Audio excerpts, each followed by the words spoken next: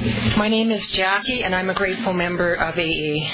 Hi, Jackie. And I should say I'm also an alcoholic. I love that sound here. Can everyone hear me in the back there? Okay, yeah. You know, it's funny, when I came into AA, I didn't have a voice. I had a lot of shame, and I didn't believe I had a right to tell my story. So it's good to have a voice today.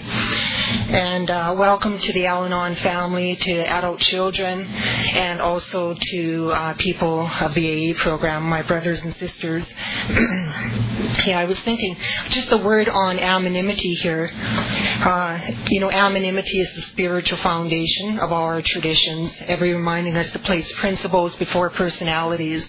The story I shared today is my story, and if I do talk about others that have helped to mentor me, I hopefully can talk about the principle behind the person. I apologize if I slip up there a bit, but it really is the experiences and the principles that people live by that has carried me into this program and carried me into the real world around me also. And I did a little reading on anonymity, the spiritual foundation, and it said it was all about self-sacrifice.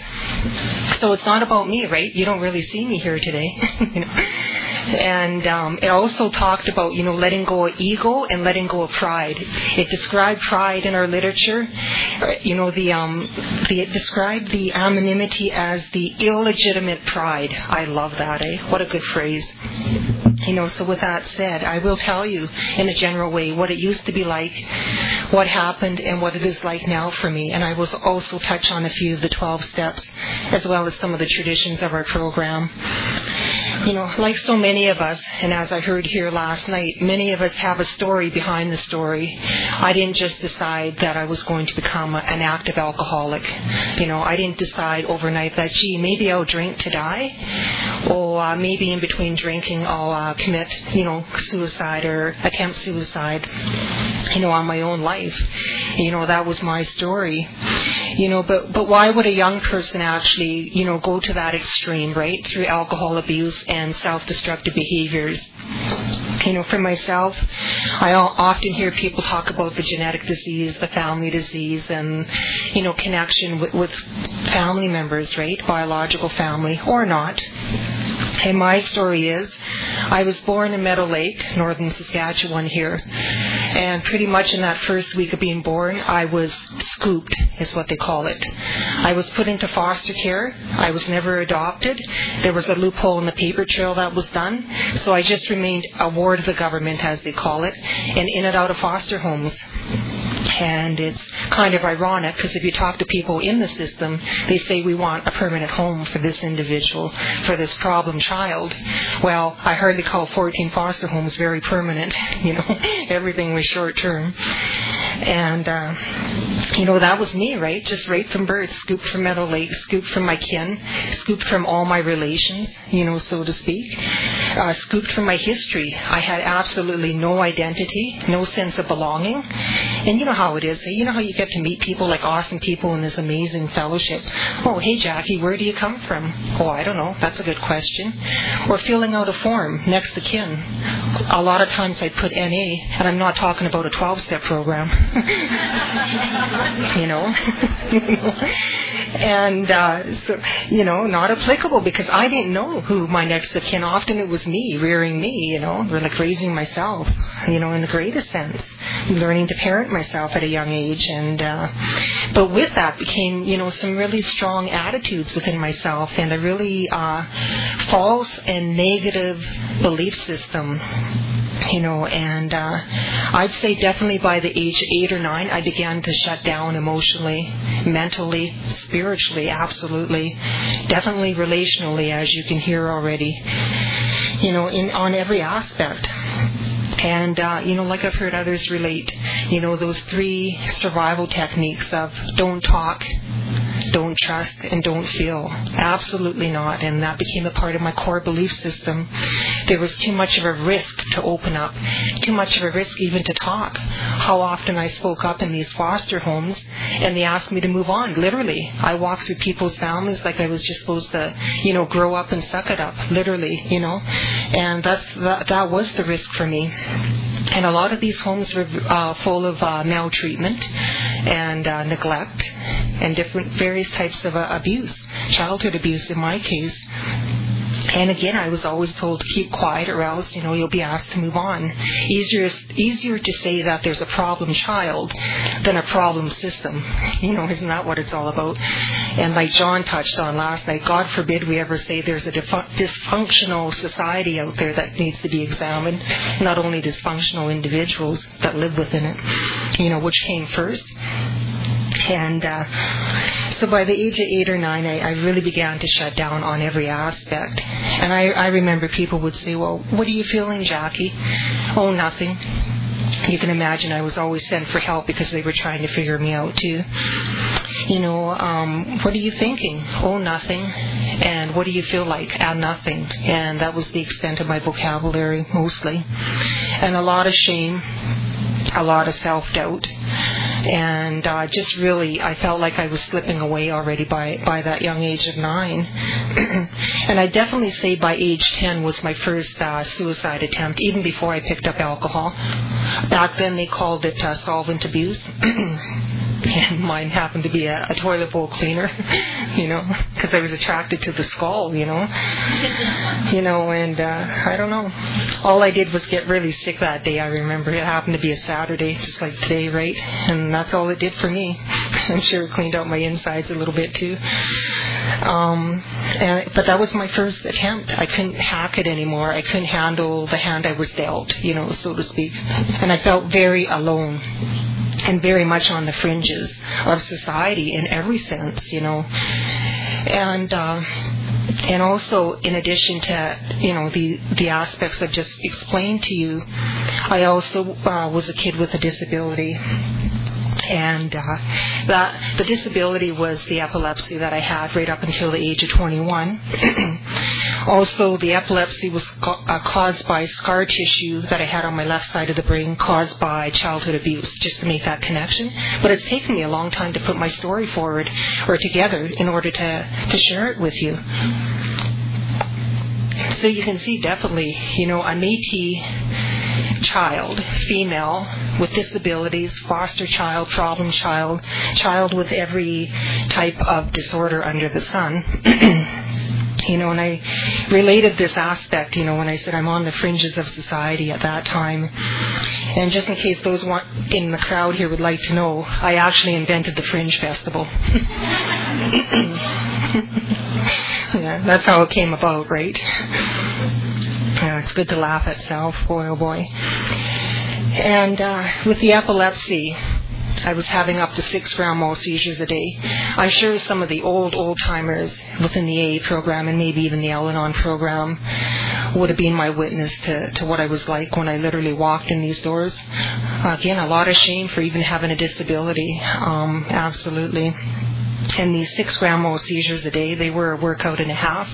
They taught me a lot about, letting go and letting God. Often I went unconscious and, was pretty confused and disoriented, after coming out of a seizure. And a lot of humility, right?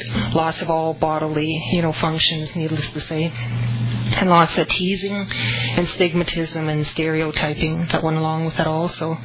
So I also began to internalize that experience, right? And just kept myself further from opening up or trusting anyone or trusting any help, whether it was in the doors of AA or any outside help, as we call it also. And I just built a wall around myself. And, what I'm getting to, the living problems, right? Shortly after, age 10, 11, 12, I began to alcohol abuse. I began to drink, I should say. And, I was one of those kids, I really got tired of being told to grow up, but when it came to alcohol access, I always looked older than I needed to, right? So I definitely was an adult on some levels, I guess you could say. So I never had a problem with accessibility.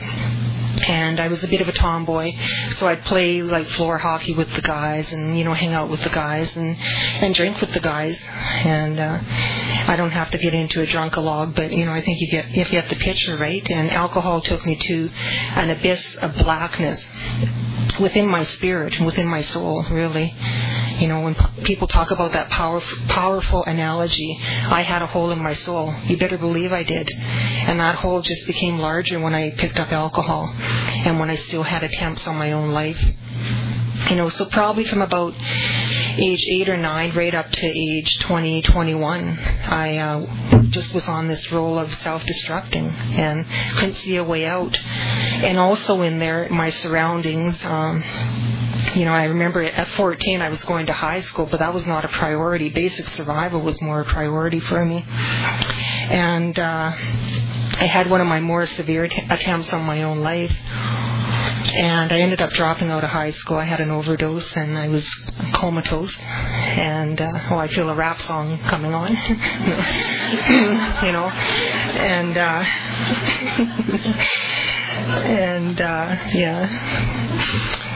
So, that was one of my blacker times, and I dropped out of high school, right? And at that time also what happened for me, I was in my last foster home.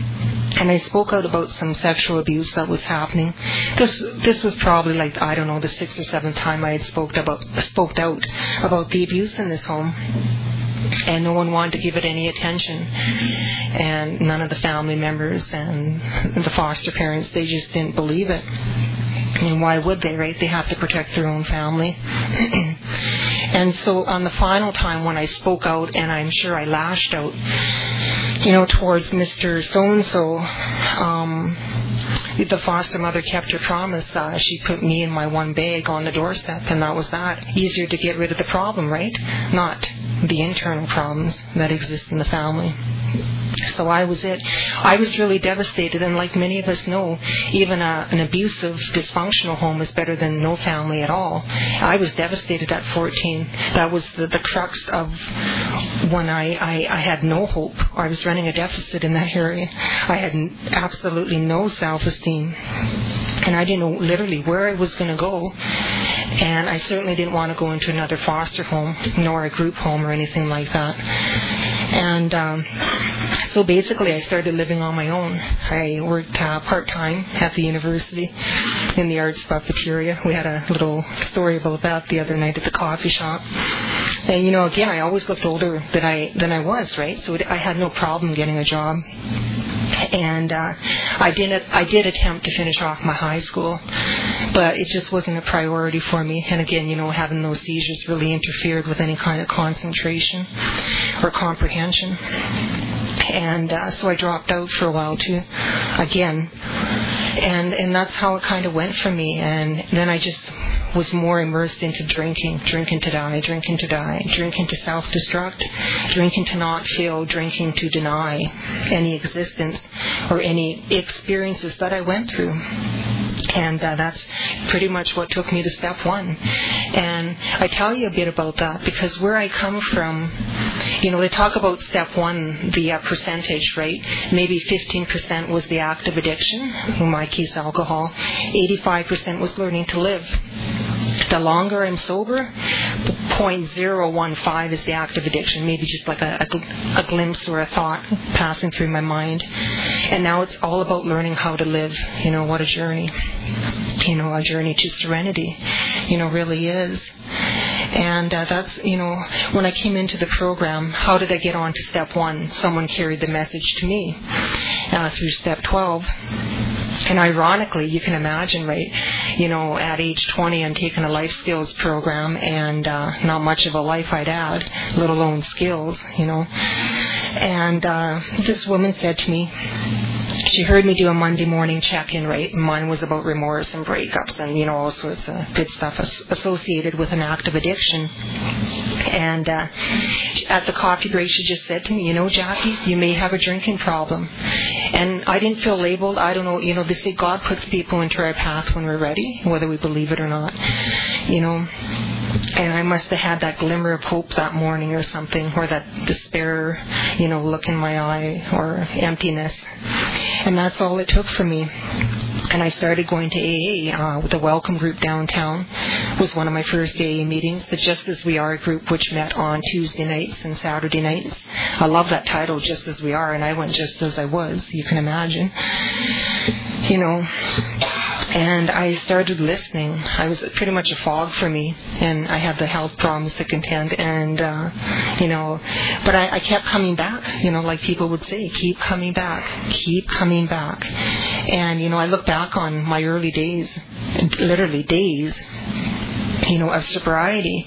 And it was the people, it was God that believed in me and carried me, because I was so incapable of carrying myself, let alone caring for myself either.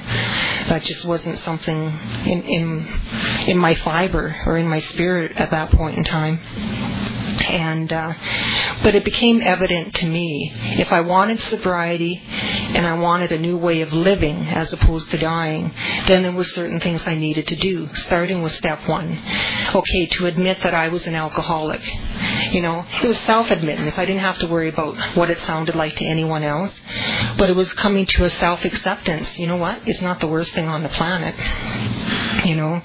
And so the admittance and the acceptance was really key. Also, how did I get to the acceptance point? But through awareness, by listening to other people's stories, like, hey, I can relate to that. Oh, I can relate to the denial. Oh, I can relate to the wanting to escape or to numb out. And so that was really, I started relating for a change for the first time in my life, and that wall of denial that I talked about earlier began to crumble down slowly. And that wall of fear, that was the next layer. And that hole in my soul just began to get a glimmer of light and a bit of hope. And that's how it happened, for me. And then, of course, if I admit and I accept and I have awareness, well, then I also need to move into some action. And what does that mean, right? Stepping into recovery, working on me, having a new hope, learning to walk the talk outside these doors, moving into action, even putting prayer into action. And hopefully I'll have a chance to come back to that, because I can pray 23 and a half hours a day, but not a lot's going to get done if I don't have the willingness to move into action and put that thing called courage into practice that comes out in our serenity prayer. And that was, step 1 for me. And that unmanageability the load became a little lighter. It really did. And, but I still a little bit rebellious. I wanted the best of both worlds, I wanted, I was not used to all of this caring and sharing that happened in these rooms. It was a foreign language, a concept, to me, love always had strings attached, and definitely my belief system that I talked about, love equaled abuse. And you just learn to tolerate it, and I couldn't see any different. I really couldn't. So when I came in, I wanted the best of the worlds. I'd take a couple beer, just to calm my nerves, so that I could, begin to understand this aura of love in these crazy rooms, and all this caring and sharing that went on. It was pretty overwhelming.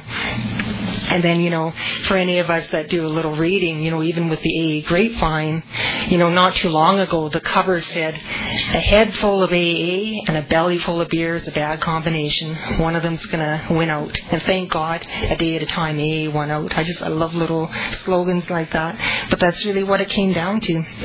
I couldn't have the best of both worlds. There was nothing best anyway about drinking to die. That was evident. And, so I moved on to step 2 and 3 there too. And, who said sobriety was going to be a boring or, a complacent journey? Far from it for me. A kid with a disability drying out before people's eyes. I didn't take the route of a detox center. My detox center was the AA meetings, so I was a real mess. The walking wounded, absolutely. And, at that time, I had been going to my doctor, to my neurologist, and saying, because I began to get a little more assertive, if you will. I said, you got to help me out with these seizures. They're ruining my life. I can't do anything. Like, I can see a life I want to live, but I felt very imprisoned by this disability. And my neurologist says, well, you know what? There's no guarantee that surgery would ever work. I was a walking zombie, by the way, too, because doctors, as a rule, up the ante, up the medication instead of look at the whole person. So I was not in very good shape that way either. And my neurologist said to me, you may, maybe we can send you out to the Montreal Neurological Hospital. And I'm sure they can do this surgery in Saskatoon nowadays. And he said, we'll go through the assessments to see if you qualify or not, because this is risky surgery, right? And I was a kid literally on my own going through this kind of experience. But back then, there was good Medicare. And, so I went out to Montreal, and away I went, and by then I had learned to put first things first. I was fortunate there was an AA meeting right within the hospital, and I was fortunate there was a group of men and women who took me under their wing, literally. And, I began to be assessed for the surgery. Now, the first surgery, I almost hemorrhaged to death. That wasn't a good scene. I was also, alert and incoherent throughout the whole surgery. And that was rather interesting, too. They should put paintings on the ceiling or something, eh? And the reason for that was because the scar tissue was near the left side of the brain, and they didn't want to remove something valuable. Yeah, I don't know. That's debatable, right? And you never know if they removed anything. Same here today. I'm kidding. And then so I came back to Saskatoon, and they, jiggered my blood platelet count because, I was going to hemorrhage to death here. And I went back for a second surgery, and lo and behold, for those that know me, you'd never know, right? That surgery was successful. They removed the scar tissue. I didn't have to worry about any type of medication anymore. Nada, nothing. No seizures. Look at me, eh? Healthy. Oh my God, what a new freedom. A new freedom. Someone talked about that, the theme here for today. And what a release for me, eh? Finally, I was able to shed the stigmatism and the stereotype and all the labels of that disability. And I was really overwhelmed, too. I can tell you, like my last drink, was coming back from Montreal. And back then, anyone that was a frequent flyer or a frequent drinker, drinks were free on the plane. And I thought, oh man, I need a drink just to calm my nerves, after this experience. And so it was January 25th, 1987. Did I get that right? I had to start thinking. That was my last drink. It was a freebie on the plane, and who can pass up a free drink, right? And I thought I had a good excuse.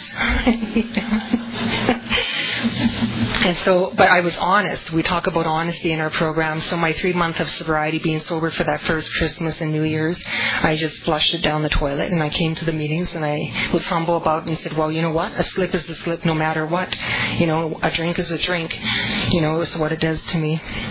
And I changed my sobriety date to that January 26th. But I had this new lease on life, and here I was, And, sorry, I'm just trying to be really brief about it. And for those that know and know some of my story, you'll know I use lots of humor too. But being through such an experience, right, with the brain surgery and a new lease on health, and being able to, apply for a driver's license and go swimming without, convulsing. All of those things, but the emphasis on the brain surgery. Well, you'll know when we step into step 2, I went to any length to get an open mind.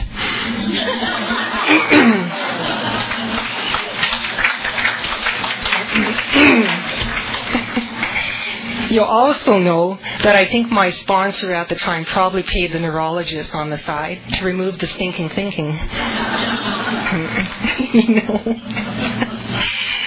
Wow, just what a life, eh? What a life we live. What a gift. And that would bring me to step 3. And this old timer gave me a little bookmark, and it said something like, God's gift to us is life. What we do with it is our gift back.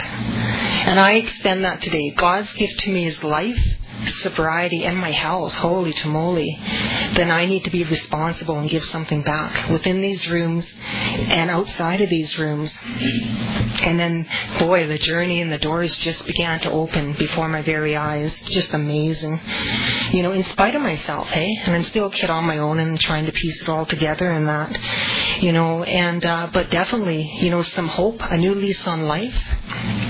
And, God began to take away those difficulties, remove me from the bondage of self. Oh, what a beautiful prayer in step 3.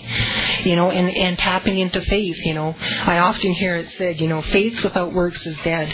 But I always add on, so am I, right? And faith is a two-way street for me. I can pray, I prayed for qualities and the spiritual principles, the direction and the protection, the courage, the acceptance and the wisdom, and so forth from my higher power. But before I say that prayer, I'm also making a commitment to put that into practice, like I was mentioning before. I better be willing to, access that courage and walk the talk. What about the wisdom to know the difference, Ignorance is bliss, but, insight and wisdom is a little richer in a lot of ways. But what does that mean? I have a new lease on life and a new knowledge. I know better than to drink and self-destruct. What about living in that quality sobriety? What about having emotional sobriety? Wow, all these little lights were going on for me. What does that mean? What about talking from the heart? Not being an intellectual, little things like that. What about trusting and risking to let others be a part of my journey? To know that I don't have to go it alone anymore. Wow, what a revelation for me. A lot of work, a lot of letting those walls down, by all means, for sure. But step 3, that faith. What a beautiful, beautiful concept. And having a new belief, Remember the old belief system I talked about? Today I finally could see that I believe that I'm worthy. I believe I have a right to be here. Those little lights, those sound like really simple affirmations, But boy, when they start to materialize inside me, not just around me, wow, I have a right to belong. I have a right to my story. I have a right to know my identity. All these things that I talked about that were a gap in my own life and facilitated that hole in my soul. Beautiful. And I have a right to tell my story. Even more important, I have a right to just be an awesome person, whatever the case may be. And why that became important, I was at that crossroads, even though I was sober for a while. I was at that crossroads of saying, you know what, I could still pack it all in, even without drinking, right? I'm still a screw up. I'm still this and that. All those self-negative messages. And you can think of all the other ones. And my sponsor taught me that, Jackie, everything you do put into your mind will materialize. And there was lots of tough love back then, too. In other words, if I felt like I was a loser or that I would amount to nothing, which I did in my core, at one point in time, then that's what it was going to materialize. It really was. I'd also attract people that would help me fulfill that prophecy, as we talk about self-fulfilling prophecy. Another example, being a survivor of sexual abuse, years on end, no one giving it any attention, being raped of mind, body, soul, emotion, you name it. And I was ready to say, you know what? The easier, softer way is just to be a victim in life, right? Better to be a victim than to risk change and stepping outside of that cycle. And so that's what I mean. There's sobriety, but then there's working on that core of me, in my mind, in my belief system, in my energy, my aura, the way I carried myself. So that became, but if I thought just for today, I'm a winner, they talk about, stick with the winners, then that would start to materialize. Really important. And it did, and not in an arrogant way and not in an egotistical way, but just in a genuine, caring way. And I believe that, I was actually worth somebody's time, And that one where many of us stumble, like myself, I'm actually worth help, whether that's over a coffee or a listening ear of someone, not only my sponsor. I have a good friend in the program. That was really important. As you can imagine, growing up in foster care, I always felt like I was taking up people's time. That's really it, or space for that matter. And even when I was sent off to all the specialists, them watching the clock, right? After their hour is up. After so many sessions, you need to be cured. God, not in my case, So it was a real relief, to know that I was worthy, and that started to materialize for me too.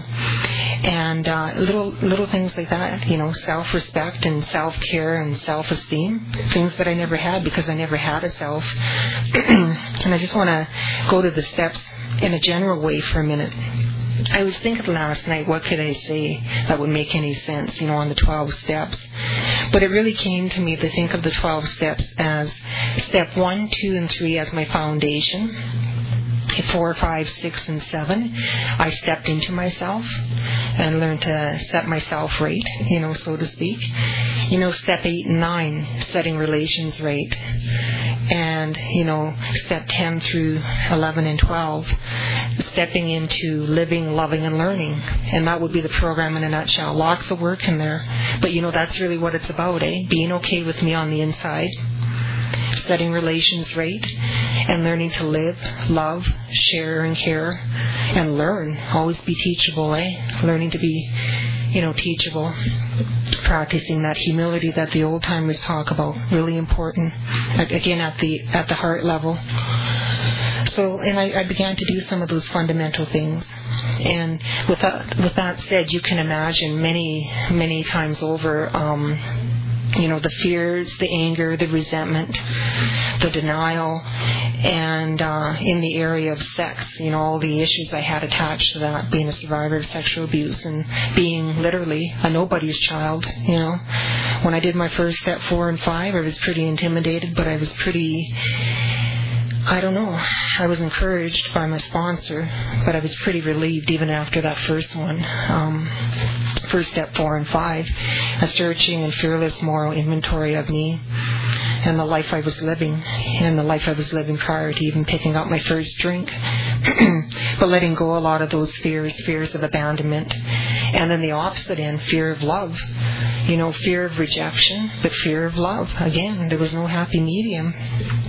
For myself. Fear of success, but fear of failure. I always felt like a failure anyway, in my core. But working on those fears, and little things again, like a lot of my readings, I love it, Faith is fear that said its prayers. I like that one. That's a good one, Faith is fear that said its prayers. Right on. And like some of the old timers talk about that two-sided coin, if there is fear, there's faith, right? And where do I choose to live today? Just for today, right here, right now. In faith, okay. That's beautiful. Enlightenment, right on, beautiful. And so the fears were evident. And again, I had to make a decision whether or not, do I let these fears paralyze the way I live, the decisions I make, who I become, or do I use them as a stepping stone to empower myself or disempower myself? Again, making those choices and decisions that's required of me for quality sobriety, not just dry time. And then resentments. I heard one old timer say, expectations are planned resentments. That's a good one too. I like that one. And so letting go of expectations, going with the flow, living and let living, and letting go of resentment. Resentment is a poison to my spirit, into all my relations, but letting go of that. And often for me it was anger turned inward, as you've heard already. I internalized a lot of my anger and resentment, tied to a number of factors there. Losses, a lot of grief, which is one of our topics, here this afternoon. And also just a lot of confusion, but I believed, that the anger that I turned inward in terms of self-destructing and suicide attempts, my thought process that went along with that was that if I eliminate the problem, everyone would be better off. Because that's what the foster homes, had taught me. That was one of the big lessons, right? Just move, be eliminated on many levels. Amazing. And 14 times over until the age of 14. So but I had to relearn that I didn't have to be eliminated. Maybe I needed some work, on me. Maybe I needed some problems, hard problems that needed attention, I should say. Or some issues, needless to say, around resentment and anger. But that was okay. It was okay to feel it. And anger can be turned into constructive energy, I would say, to any newcomer. It really can be. It can be a stepping stone also, like anything in our life. It doesn't have to debilitate us or destroy our relationships with others. And as I mentioned, the sex issues in step 4. For me, I just call it name it and claim it. I was a survivor of sexual abuse, a childhood survivor of abuse, and I don't have anything to be ashamed about. But that once I put it out there, I have more power already. I'm going to be empowered, and it has no power over me. And what the beautiful thing and the unfortunate thing is there will be people that can relate to my story on that level also. So I'll know I'm not alone again either in that aspect. And a lot of that shame and that guilt that I carried was probably wasted energy and just facilitated more destructive, internal destructive ways for me. But, name it and claim it and own it, I think became really important. And then, you say to yourself, well, holy tamale, what's with this, stuff where they say, gee, God never gives you more than you can handle? And yeah, I had to address that when it came to anger too, right? Yeah, right, God, if there is a God, why was I dealt the hand I was dealt? You better believe it, I asked some real searching questions. So that was really important too. And admitting to someone else and admitting to God and to myself. Again, a problem shared is a problem half solved. Isn't that beautiful? Once I put it out there, it's already half solved. And within our 12 steps, and also for some of us, there is outside help. Even our literature talks about that, that our 12-step program doesn't need to be a cure-all, and it's okay to reach out for help. Whether it's spiritual help, professional help, any kind of help that we need, those doors will open for us. So I would say that to anyone here pondering those kind of decisions. And I've already named a number of my character defects and my shortcomings.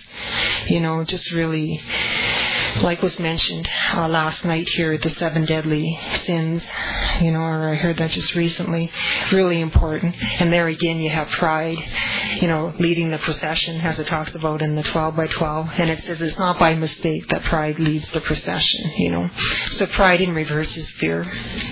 What needs to be self-examined within me is really important. Learning to be a little more patient became really more important too.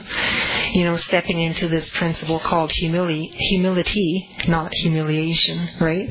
Big distinction right there. Learning to become humble, really important.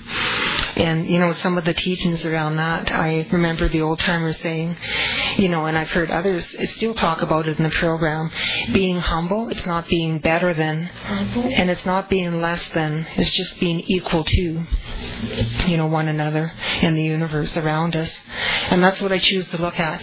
And I never was one to feel better than, but I can tell you, I could be in a crowd like this and I felt less than, less than the table or the chair. So again, just being equal to, I had to come to believe that I was worth being here too. And that was really important. I also read something on humility in one of my readers. And it talks about humility. I'm not as good as others perceive me to be, right? Because everyone here looks like 110% to me. And I'm not as bad as I perceive myself to be, because I can be my own worst critic. But I'm just where I need to be through the eyes of my higher power. And that's humility. That's beautiful. I'm just where I'm supposed to be. And what that also tells me is, like our step 7 prayer, is I'm not all bad. That's what I thought for a long time, even in sobriety. That I always had to be working on myself. But you look at the step 7 prayer, my Creator, I'm now willing that you should have all of me, good and bad. What a revelation, Each one of us has good in us too. Whoa, that's powerful, Each one of us has potentials that we probably haven't even tapped into. Each one of us has gifts and abilities. Many in here are awesome parents. Many in here are awesome sponsors and mentors. Many here are, just gifted people, healers, teachers, bankers. I could use one. Preferably a single one. And so humility is that balanced perspective is what I've learned over time. And keeping balance has been really important. I already mentioned step 8 and 9, setting relations right. Talks about that in the 12 by 12. And forgiveness is really key, a really key principle for myself. And I look at that step 8 and 9, and trust me, there is a reason. They say we don't go from step 1 to step 9. Trust me, there's a reason for that. And I literally had God put people into my path that I said, well, hey, can you go for coffee? And I'd make a direct amend, They showed up on my list, maybe my physical list, but they certainly showed up on my spiritual list, as God saw fit. And probably already about 10, 11 years ago, I was heading off to Ottawa there to do my studies. And I woke up one Sunday morning, and I had this, that intuition, that gut feeling. Oh, I should call Mr. and Mrs. So-and-so. And these were my foster parents, that were pretty abusive towards me. And the ones that asked me to leave their home at 14. And these people literally erased me from their life, from their life, right? And they never saw me again. They didn't care to see me again, or they didn't care about me, period. I guess if I look at it like that. So I looked to the phone book, and I called Mr. and Mrs. So-and-so. And I said, I'm being God directed here, trust me. I don't know where this came from, but it was just meant to be. And I went and sat with Mr. and Mrs. So-and-so over at their place. And I saw Mr. So-and-so, and I'll tell you, I learned a lot of lessons about step 8 and 9 right there. I saw a man, a full-grown man now, older in his life, and how I was in that kid. As a kid, I was really, de-spirited and disempowered and violated in that home. Well, you know what? Just by seeing Mr. So-and-so, I saw a man that was now physically disempowered. And I learned one thing that the old timers, you don't hear it a lot much anymore. But that whole thing, guess what? What goes around comes around. That is a powerful message in forgiveness. You may not see it today or next week. That was a spiritual aha moment for me. And I saw a man with a number of illnesses, Parkinson, cancer, and strokes. He was getting on in his age. So without even saying anything, I could see what goes around comes around. And in God's time, justice was done. Not in my time either, obviously. So I sat there and talked to them, to the both of them. And Mr. So-and-so was going into a nursing home just actually the next week. I wouldn't have known that. It was just weird how it all transpired. And I didn't stay long. But I said to Mr. So-and-so on step 9, I forgive you and I take back my power. A simple sentence. Like I say, God directed. I never did any research on what to say on step 9. But I said, I forgive you and I take back my power. I went off to Ottawa, and that gentleman passed away 3 months after that, and I wouldn't have known that, right? And of course, they never had anything to do with me, and they certainly wouldn't want to have anything to do with me after I made a direct amend. It was just a brief encounter, spiritual encounter. And the beauty of doing that step 9 on forgiveness is I felt a new freedom, like it talks about with your theme for this weekend, a new freedom. All my relations, male and female, young and old people in the program, people in the real world, they improved 100-fold because I was able to do some closure and some healing in that area and find a new freedom. And the humble pie, I guess, attached to that step 9 was someone sent me the obituary of this man, right? And I was a child in their home for about 7 years, I'd say, which is a lifetime for a child, right? And the humble pie was literally, they erased me from their life. They never mentioned that they kept me or anything like that. So there was lots of process stuff, I said, okay. But you know what? I still felt good inside for that door that opened for me. And the maintenance steps we talk about, step 10, maintaining that emotional sobriety, maintaining, the quality sobriety that I talked about, maintaining my self-dignity and self-respect no matter what experience comes into my journey has been really, really important. And, step 11 is all about prayer. I actually, I keep prayer simple. I use a lot of the structured prayers like the Serenity Prayer, Step 3, Step 7 prayer I mentioned already. There is the Step 11 prayer of St. Francis, a beautiful prayer. And also in Step 11, I was like, well, what do I pray for? But it tells me right there what I pray for. God, I pray for knowledge of your will for me or for us, and the power to carry that out. Beautiful. So I actually incorporate that as a part of my morning and nightly meditation and prayer. It doesn't get any simpler than that, eh? I pray for knowledge and understanding of your will and the power to carry that out. Then the catch is you have to be careful what you pray for. It just might happen, right? And, you can see I talked about disempowerment or being powerless, not only over alcohol, but over where I came from. I just wanted to say on Step 11, power is a beautiful thing. Look at this, we're empowered. I have the power to carry out God's plan just for today. Whatever is God's vision for me just for today, being here, meeting new people, then beautiful. I have the power to carry that out, eh? These principles, whatever materializes and is revealed in morning meditation, I have the power to carry it out. So power is not a taboo thing for me anymore, and it really was a loaded gun, like a lot of us that come from different dysfunctional, crazy places, So I just wanted to say that a bit about Step 11. And Step 12, having had a spiritual awakening, I'm still being awakened up, on many levels. And, what a beautiful journey. And I have the opportunity, we talk about unity, which is being here, a friend amongst friends. And I've talked about recovery, that other thing there. We need to give it away in order to keep it, which is also a part of Step 12. I can't say I'm a great example of service work. For quite a long time, I've done frontline work in AA, I call it. I've sponsored individuals who come to me and share with me where they're at. And that's been awesome. Really some outstanding long-term friendships. More recently, I got into the service side of AA. For the last year, I've been alternate DCM, District Committee member.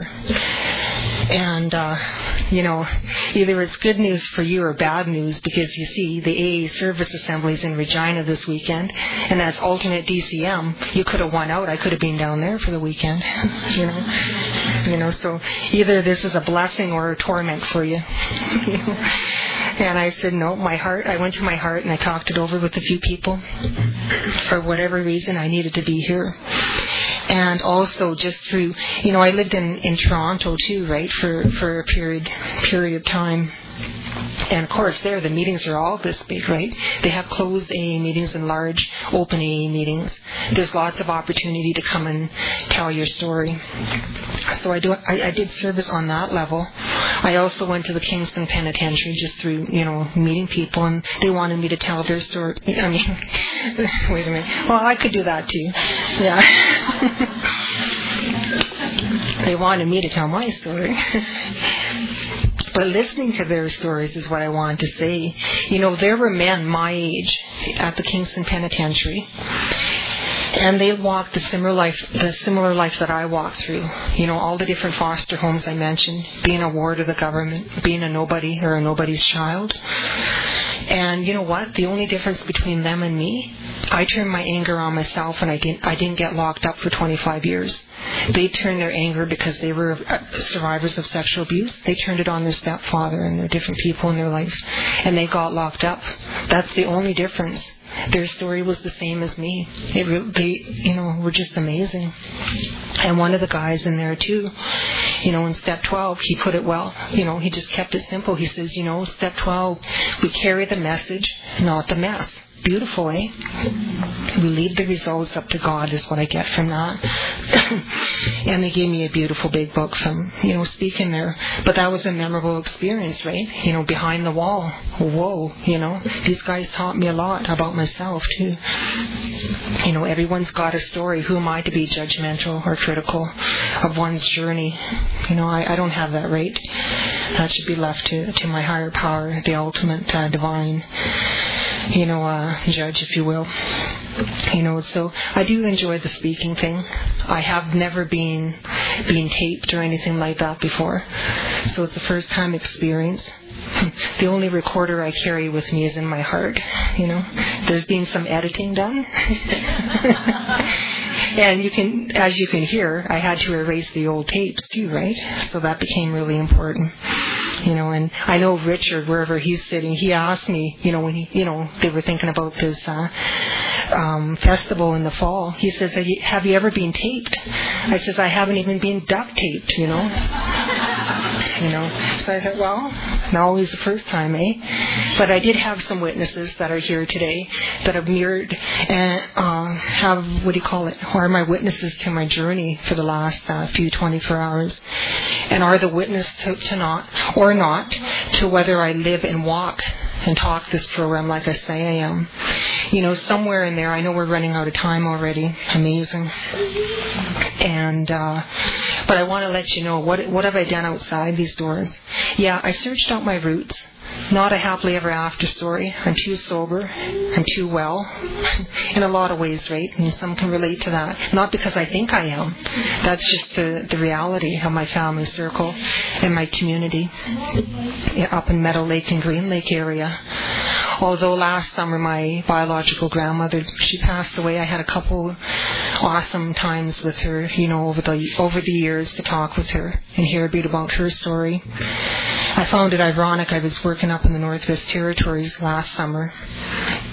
And, about 5 days before she passed away, she asked after me, eh? So, we never know when we are impacting someone's life. And I was able to come down for her funeral. But even that's, I don't know, I'm sure there is someone here that can relate. That was kind of a weird experience for me because even though I've searched out my roots and I've made baby steps to belong to my family, my biological family, what do they call those prayer cards? The things that you get at the funerals? They had no mention that I was anybody's daughter. They forgot. So you see, I still get these little things, little lights that go on or little pieces of humble pie. It's just weird. It's like they want me to be there, but I'm not really yet, a part of the family. So in limbo, probably, but that's okay. I just they were apologetic for it, but I'm still somebody's daughter. I was nobody's daughter before. Now I'm somebody's. Now we just got to figure out whose, And what a journey, man. And also in there, just to give you some hope or inspiration, what did I do, eh? Did I ever complete my high school? Anybody know? Oh, good. So I finished off my high school. Basically, I needed social studies, which I hated with a passion. Always a misrepresentation, But I did finish off my social studies because I had an open mind. And I started university through some AA mentors and awesome people that I'm just blessed with amazing people. I got my first degree at the old Saskatchewan Indian Federated College, my Bachelor of Indian Social Work. One of my same mentors said, Jackie, you've still got more potential that you haven't tapped into. I mentioned Ottawa. I went to Ottawa to do a master's degree. That was in, 1997, the last millennium. And then someone there, through hearing bits and pieces of my story, one of my professors encouraged me to say, Jackie, this is an untouched area, surviving what they call now the 60s scoop, which is my story. And, I literally lived to tell the tale. And she said to me, you might want to do your PhD. I always had that voice of self-doubt in my mind, eh? But I still followed through with the footwork. I applied to the University of Toronto. I mean, go figure, of all places. If I was going to go to the U of T, it would have been a case analysis of what doesn't work, or I would have been what do you call that, a specimen? Or a special person, Yeah, special case, probably. But that door opened for me. And in 2003, through lots of taxes and tuition and doing my own schooling, schooling myself on every level, in 2003 I convocated with a doctor of philosophy. I was the first Métis Aboriginal woman, holy, what am I, to convocate with a PhD there.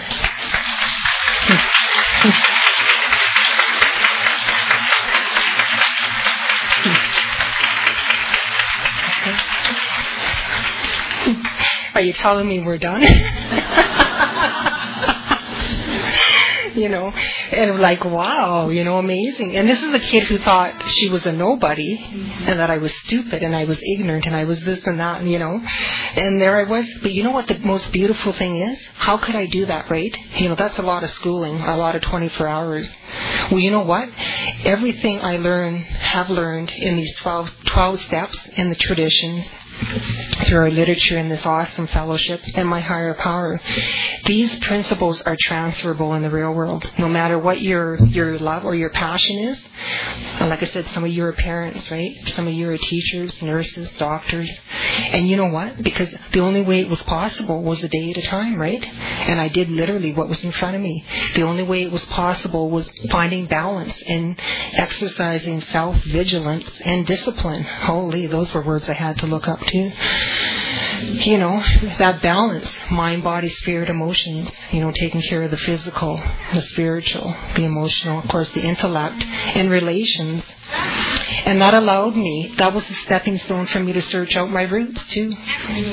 And I had the opportunity to meet the former executive director of the Aboriginal Child Welfare Policy that I was a part of. So I have faced my Goliath, life, or whatever that term is, right? I've sat across the table from people, to hear what the perspective was at that time. Now, I realize we're out of town. Out of time. Sorry. Well, we could be out of town. There were just a few things I wanted to relate to. I'm so grateful. You've heard me talk about the awesome people. In spite of myself, where I come from, I got amazing, amazing, amazing people in my journey. In spite of myself, I don't ask for that, but God sure knows who to put in my journey. There's just not enough time for stuff I wanted to cover. But I did want to say, with one of your workshops being on grief, I think that's really important. This profound experience happened to me a couple of weeks ago where we say, God puts us where we need to be in God's time, not our own time. And, 2 weeks ago, Friday, I actually had a day off, which I never had a chance to take any summer holidays. And God put me just where I needed to be. One of our AA members, Daryl, and again, just the principle and the story is more what I'm trying to emphasize. He was, coming into recovery. Awesome spirit, beautiful man, 55. And he had diabetes and heart disease. And back in January, he had one of his legs amputated. And I happened to be at the hospital with our other friend who's in the crowd here today too, and the two of us just kept showing up, according to God's schedule, not our own. And Daryl, what a beautiful spirit. The unfortunate thing is 2 weeks ago Friday, Daryl passed away. I guess the fortunate, profound thing that happened for me, being the only day I had off, is I was able to go up to St. Paul's Palliative Care. And I'm a little naive at times. I didn't know palliative care probably doesn't have visiting hours, but I went out for 2 o'clock like I normally would, and sat with Darrow's ex-spouse. I kept checking with her. She didn't want me to leave, because I wanted her to have time. And I just came there to say a few prayers and things with Darrow and to acknowledge his beautiful spirit and life. And she didn't want me to leave, and she encouraged me to go move my car, right? Because Darrow was famous for getting parking tickets that turned from $10 tickets into $50 tickets, So about 4 o'clock, I went out and moved my car outside St. Paul's Hospital. And it was 5 after 4. I had this hunch or this intuition, which I never get. And I said, you know how you talk with people just in a respectful manner. And I said, well, I don't have kids. I said, Patty, I have this weird feeling. I said, I think God's beginning to show me another gift, just as we sit here today. I went out and moved my car. It was 4:15, Friday afternoon. Sat at Daryl's bedside, encouraged Patty to move her chair up to the other side of the bed. I held Patty's hand. I put my hand on Daryl's chest. And I said to her again, I just looked, and it's going to be a matter of time. And I know nothing about, I do. I know about death and dying through my own self-destructiveness. But I, try to look at life today. And I looked at the clock and I said to myself, only to myself, probably about 20 to 5 that Daryl passes away. Where that came from. Weird. And he passed away 4:35. I was there. It's like he waited for me. It was just a spiritually profound experience. Just when I think I'm becoming complacent in my program, God gives me that nudge that I need. And we carry the message, we do, no matter when or where. And when God puts us in those places. So that was really something.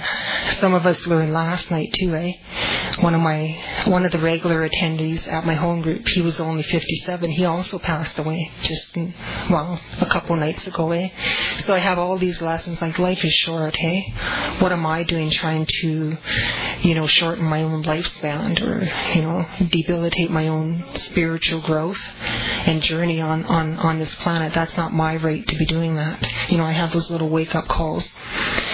But in closing, and as maybe a segue for one of your workshops, I just wanted to read this closing prayer, and then if I don't cry, I'll leave it at that. And this is for Daryl.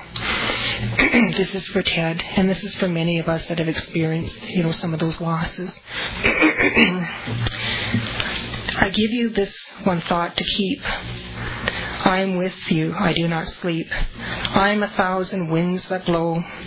I am the diamond glints on snow. I am the midnight on ripened grain. The sunlight, on ripened grain. I am the gentle autumn rain. When you awaken on morning's hush, I am the swift, uplifting rush of quiet birds in circled sight. I am the stars that shine at night. Do not think of me as gone. I am with you in each new dawn. So I leave that with you. And everyone, that's what I mean. I'm surrounded by such awesome people. And Daryl and Todd from my home group is just yet another teacher. So God bless everyone. And I'm just grateful to be here. Thank you.